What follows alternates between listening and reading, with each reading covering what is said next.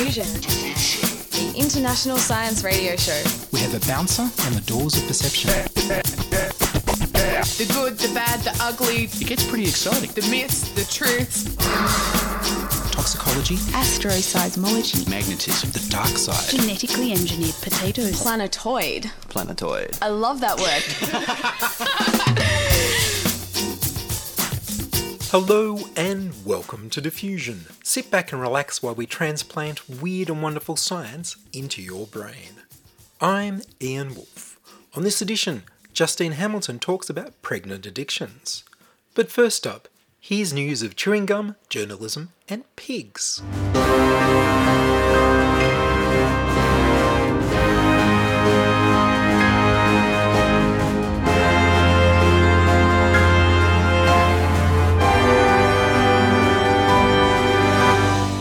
Chewing gum wars.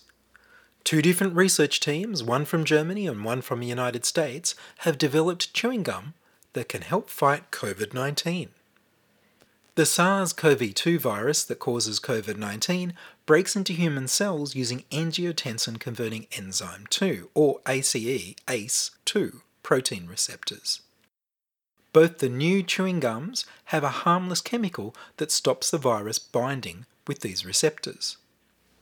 ACE2 helps regulate blood pressure and inflammation. It works by preventing the body from overreacting during stressful situations. ACE2 also functions to protect the alveoli in our lungs, which take the oxygen out of the air we breathe and transfer it to our blood. Inflammation, blood pressure and breathing all go wrong when you're sick with COVID-19. SARS-CoV-2 replicates in the salivary glands, so that when someone who is infected sneezes, coughs, speaks or sings, some of that virus can be expelled and reach others. Chewing gum that neutralises the virus in your saliva could not only stop infected people from spreading COVID-19, but could also offer some protection to people who inhale viral particles. The Gobido company in Germany is selling chewing gum with a polymer sugar called chitosan to protect against COVID-19 infection in your mouth and throat. They have a research paper that you can download as a docx file from their company website, but it doesn't appear to have been published in a journal or peer-reviewed. The paper is titled Chitosan Immune Boosting Interaction with SARS-CoV-2 by researchers from the Charité University Medicine Berlin in Germany. I couldn't find it on the university website. Fortunately, other researchers such as those from Kashan University of Medical Sciences in Iran and Isfahan University of Technology in Iran have published about using chitosan to fight COVID-19 in detail. Chitosan is a polymer sugar found in shellfish and some mushrooms with documented antiviral properties. A team at Al Aliyah Aman University in Jordan found that chitosan was so effective that it should be used as an adjuvant in COVID-19 vaccines, as a booster for the booster. Chitosan acts in two ways. It blocks the ACE2 receptors and it's positively charged, so it's attracted to the virus's receptor binding domain spike. This enhances neutralizing antibodies developed from vaccination to bind to the virus's surface spike protein, so your body can fight off COVID-19 more easily. The chewing gum is made into pellets. The chitosan coats your mouth and throat for up to 30 minutes after chewing and gives you extra protection from infection from COVID-19 virus particles that you've inhaled through your mouth, and offers some protection from you when you speak or sing or cough or sneeze. Gobido Company say their chewing gum works best if you have a booster vaccination shot and wear a mask. Researchers at the University of Pécs in Hungary have found that chitosan can also help protect against COVID-19 when taken as a hydrogel nasal spray. Meanwhile, at the University of Pennsylvania in the United States, a team in collaboration with the Wistar Institute and Fraunhofer USA has been developing a chewing gum that contains plant analogues of ACE2 using a genetically engineered lettuce. The virus binds to the ACE2 in the gum instead of your cells. Their gum comes in sticks and inactivates 95% of virus in saliva. Their chewing gum is not on the market yet. Their paper was titled Debulking SARS-CoV-2 in Saliva Using Angiotensin Converting Enzyme 2 in Chewing Gum to Decrease Oral Virus Transmission and Infection, and was published in the journal Molecular Biology. The war on journalism continues. The UK High Court has granted Julian Assange's legal team leave to appeal to the Supreme Court their own decision that it's just fine for the American government that tried to assassinate Mr. Assange to torture him in violation of US and UK law because he's perfectly healthy, despite suffering a stroke on camera during the trial, and because the Americans promised not to let him kill himself while they're torturing him and denying him procedural fairness. It's not legal under UK law for people to be extradited to places where they may be tortured or killed. It's explicitly illegal under the US Constitution to torture people. As Julian Assange reported, the US tortures people every day, both on US soil and in torture camps in other nations. Julian Assange will be charged by the American government with committing treason under the World War I Espionage Act, which was unconstitutionally formulated to stop American journalists criticising their government's war against the Kaiser. The law explicitly violates the US Constitution's protection of journalism and free speech. Julian Assange is not an American citizen, so it's insane to claim that he's committed treason against a foreign government. The Australian, British and American governments must stop attacking journalism and free Julian Assange immediately. Xenotransplants. In 2021, a pig's kidney was transplanted into a man who was brain dead but breathing on a ventilator.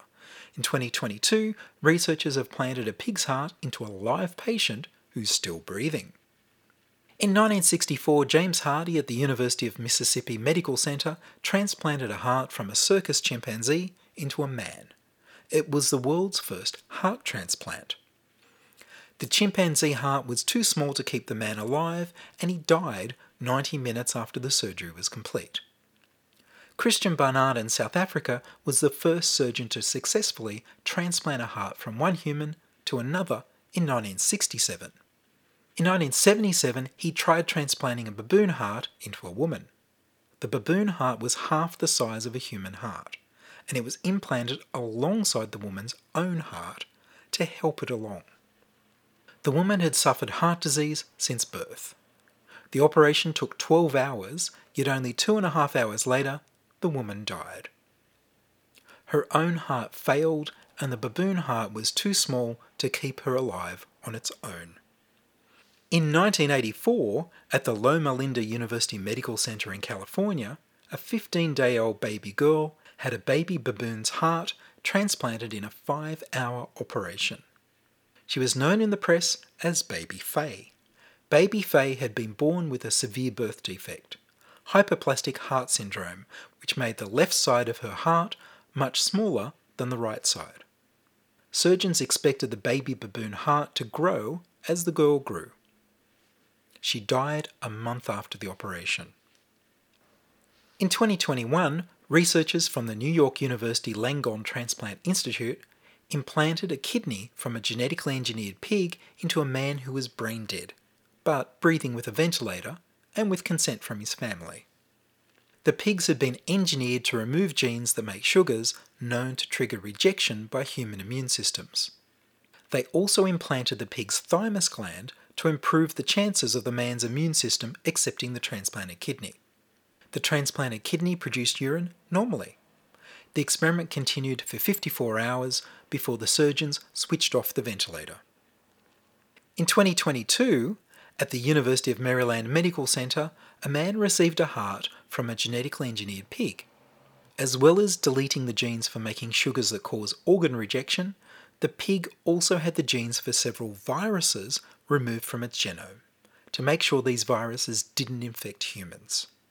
The man wasn't able to have a mechanical heart pump nor a human heart transplant. It's been a few weeks since the operation, and so far, the man is doing well. Separate to the technical issues, there are ethical issues about using animals as spare parts for humans. When that animal is also a food animal, the issues start to blend more obviously with the ethics of eating meat.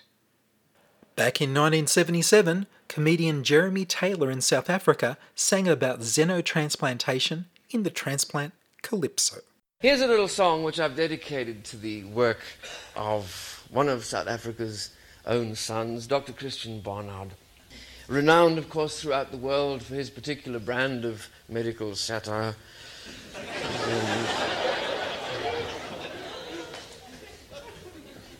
He takes hearts out of people who are nearly dead.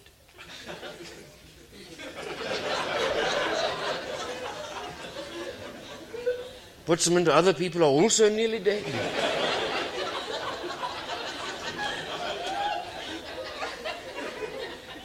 With the result that they both die.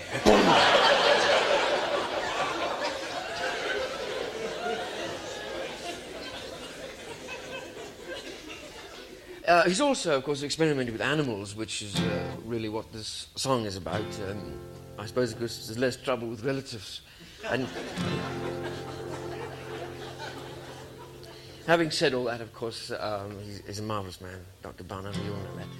And a man after my own heart, I might almost say, but I didn't... No, I didn't say that. Please wipe that off the record. I didn't say that, all right? Here we go. The other day, I was feeling ill. I went to the doctor to get some pill. He looked at me in despair. He said, "My friend, you're badly in need of repair. Now with this up-to-date surgery, we get our spare parts from the menagerie. So if you'll kindly sit down a while, I'll just telephone for a crocodile." Soon I had the heart of an ape, the liver of a chicken, the blood of an ox through a tube, which is sticking to me spleen, which I borrowed from a cow. I was human once, but I'm not sure now.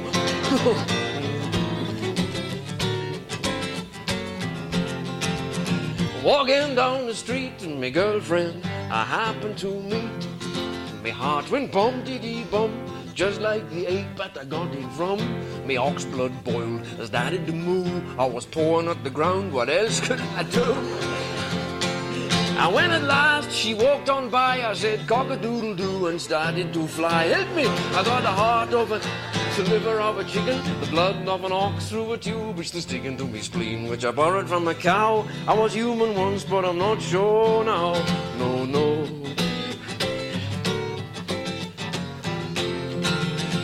Going out one night, me and a fella, we got into a fight. I hit him with a left, then I hit him with a right, but somehow I just couldn't finish the fight. No matter what I did, he kept coming at me. He was the stubbornest man I ever did see. It was in vain, I find out at last, this fella's got the jawbone of an ass. And me, I got the heart of an ape, the liver of the blood of an ox through a tube, which is sticking to me spleen, which I borrowed from a... I was human once, but I'm...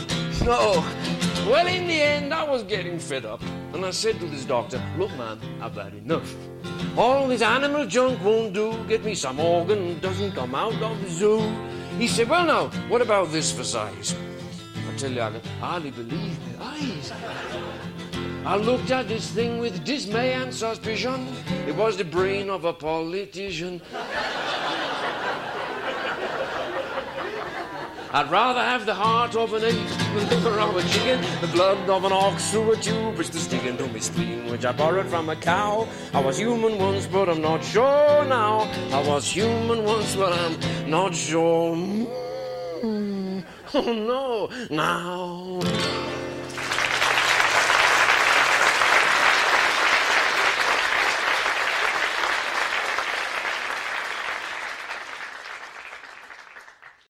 You're listening to Ian Wolfe on Diffusion Science Radio.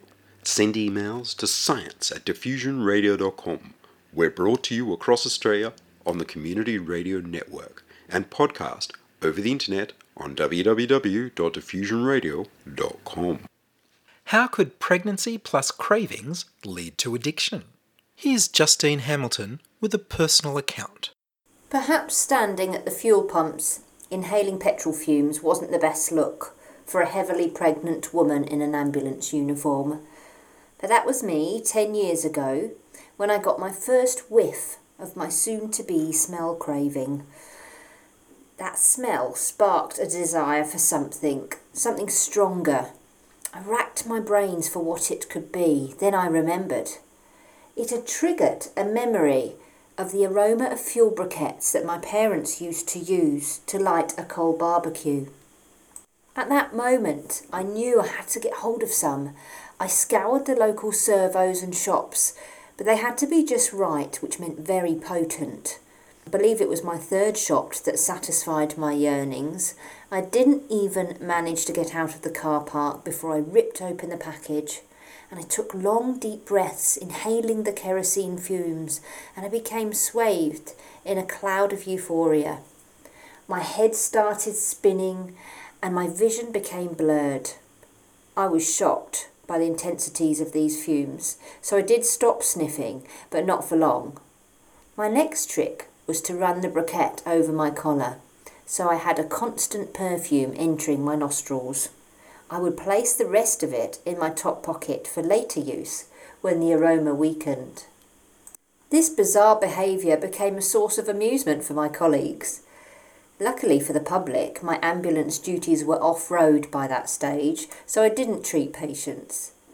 Ironically, no one challenged the dangers of this new obsession. Subconsciously, I realised the intense effects of the inhalation, and I minimised the depth to which I was breathing so that I didn't reach those dizzy heights. But had I not done this, I could have easily become hooked.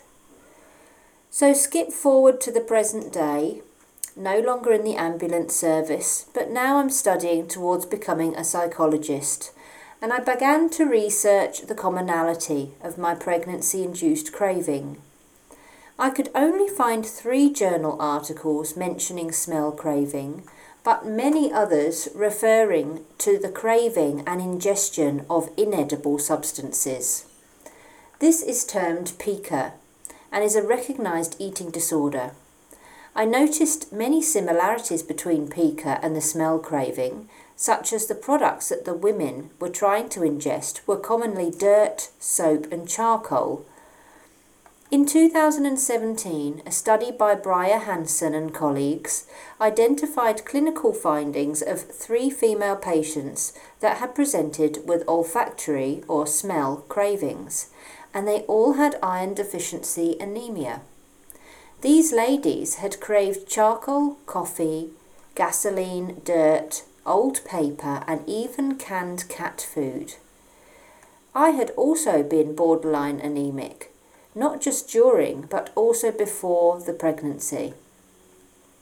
So quickly I began to note the common links, cravings of unusual substances and anemia, and found these results mimicked previous peer-reviewed studies of patients with pica. In the pica cases, iron deficiency anemia had been recognised as the cause of the craving, although there is no clear explanation as to why this happens. All of Hansen's studied cases had resolved their cravings once the iron deficiency had been medically treated. In 2019, Didar Achik was studying pica patients and iron deficiency anemia and came across 3 new cases, all women that had presented with olfactory craving rather than edible craving. Their smells of choice included exhaust and gasoline fumes and menthol odours. Again, all 3 patients had iron deficiency anemia and all resolved their cravings after iron therapy. I truly believe these commonalities deserve further investigation. Research on olfactory craving has been so scarce, yet like with pica, if the cravings are a clue to underlying blood disorders, they definitely deserve more attention. We need to discover, rather than hypothesize, whether or not anemia is the cause of unusual smell cravings. Can we then identify that the symptom of cravings is a warning sign that the patient may be anemic? Why does the body react in this way? And if a patient presenting with these cravings is cleared of an anemic disorder, should they still be monitored to prevent future concerns such as addiction or toxicity? Ultimately, Is there a link here, or is this all just coincidence? Hansen and colleagues propose that in order to classify smell craving, it should be given a term or a name. The suggestion is desiderosmia. It's a combination of the Latin word desiderare, for desire, and the Greek term osme, which means smell. Interestingly, desidero also means a reduction in iron or a deficiency. Personally, I think the double meanings represented in the label desiderosmia provide an important step to giving this symptom the recognition it deserves. Some may ask, why does it matter? It makes me wonder how many more undiagnosed patients there are going through pregnancy that are having these bizarre symptoms and are otherwise unaware. How many pregnant women experience a smell craving rather than an edible craving? Is it just another strange affiliation to pregnancy? Perhaps so, but an important aspect to consider is the harmful effects that sniffing toxic substances can have, not only on the patient, but on the unborn child. I was acutely aware that my behaviour was not acceptable, so I had the resilience to limit my near addiction. Yet, like I've mentioned previously, I was never challenged, simply because of the accepted craving weirdness in pregnancy, which seems to cloak over any perceived danger. Uncontrolled inhalation of toxic fumes is substance misuse. And the word I want to highlight here is uncontrolled. I experienced how fine the line is between acting in a strange manner and becoming hooked. There is barely a distinction. A previous research review of subjects with identified volatile substance misuse by Bowen in 2011 recognised complications in pregnancy arising from intoxication while inhaling. An example of these complications is the sudden death of the mother, or in other cases, fetal solvent syndrome. The addictive feelings of euphoria and disinhibition that I experienced are classic telltale signs of the substance affecting the central nervous system. The impact on the central nervous system is common amongst anyone subject to hydrocarbon toxic exposure. And a follow-up literature review by Tourmalin and colleagues in 2014 confirmed this. Other reported feelings have included dizziness, a sensation of floating and slurred speech, much like that in alcohol intoxication. And a key point to make here is that these feelings are almost instant, allowing for a perception of empowerment which can lead down a very dangerous path. Sudden death can occur due to a lack of oxygen in the blood or the heart becoming overexcited and misfiring. Fetuses can be affected long-term through developmental disorders, growth malformations, premature delivery, or even death in the womb. Tourmalin's review on hydrocarbon toxicity concluded that comparative to accidental exposure, chronic inhalation causes many major illnesses such as lung, heart and brain disorders, but also a much greater risk of death. Therefore, pregnancy should not be an excuse to ignore unusual behaviour. We may be getting clues to underlying medical problems which can easily be fixed. And if that's the case, instead of accepting pregnancy as a mishmash of weirdness, we need to question why. Why does that lady, who has never shown addictive tendencies before, suddenly act in such a bizarre manner? Future research is required to strengthen these arguments. Recognition of the symptom or perhaps disorder could benefit many undiagnosed patients worldwide and also prevent unnecessary substance misuse. So I put a call out to anyone listening to this. Do you have any similar stories? Perhaps you had or you know of someone who experienced strange cravings for smells. They may not have had anemia or a deficiency diagnosed, or indeed perhaps this wasn't even part of the problem. I'd love for you to comment below with any of your stories. Thanks for listening. Thank you, Justine. Justine Hamilton recently finished a degree in psychology from Southern Cross University. And that's all from us this week on Diffusion. Are you a scientist, artist, biohacker or maker who'd like to be interviewed about your work? Would your company like to sponsor Diffusion? Send your contributions, opinions, helpful suggestions and donations to science@diffusionradio.com. That's science@diffusionradio.com. Please subscribe to the Diffusion Science Radio channel on youtube.com/c/diffusionradio and rate the show on iTunes. Tell your friends. Follow me on Twitter @IanWolf. The news music was Rhinos Theme by Kevin MacLeod of Incompetech.com. I produce Diffusion, which is broadcast around Australia to 28 stations on the Community Radio Network, including Radio Blue Mountains 89.1 FM in New South Wales, 8CCC in Alice Springs and Tennant Creek, 2 MVR in Nambucca Valley, 3 MBR in the Mallee Border districts of Victoria and South Australia, City Park Radio 7LTN in Launceston, Tasmania, and 2XXFM in Canberra. Diffusion is narrowcast on Indigo FM 88 in northeast Victoria. Diffusion is syndicated globally on astronomy.fm. Subscribe to the podcast on the Diffusion website, www.diffusionradio.com. That's www.diffusionradio.com, and check the website for links, photos and videos about this week's show. If you enjoyed the show, you can explore more than 1,000 previous episodes archived on diffusionradio.com, where the shows are labelled by keywords so you can focus in on the stories you want to hear. Make a donation through paypal.me/IanWolf, or join my patrons at patreon.com/diffusionradio. I'm Ian Wolf. Join us inside your audio device of choice for more science wondering next week on Diffusion Science Radio. Science is fun. It helps you to learn, to know, and to appreciate.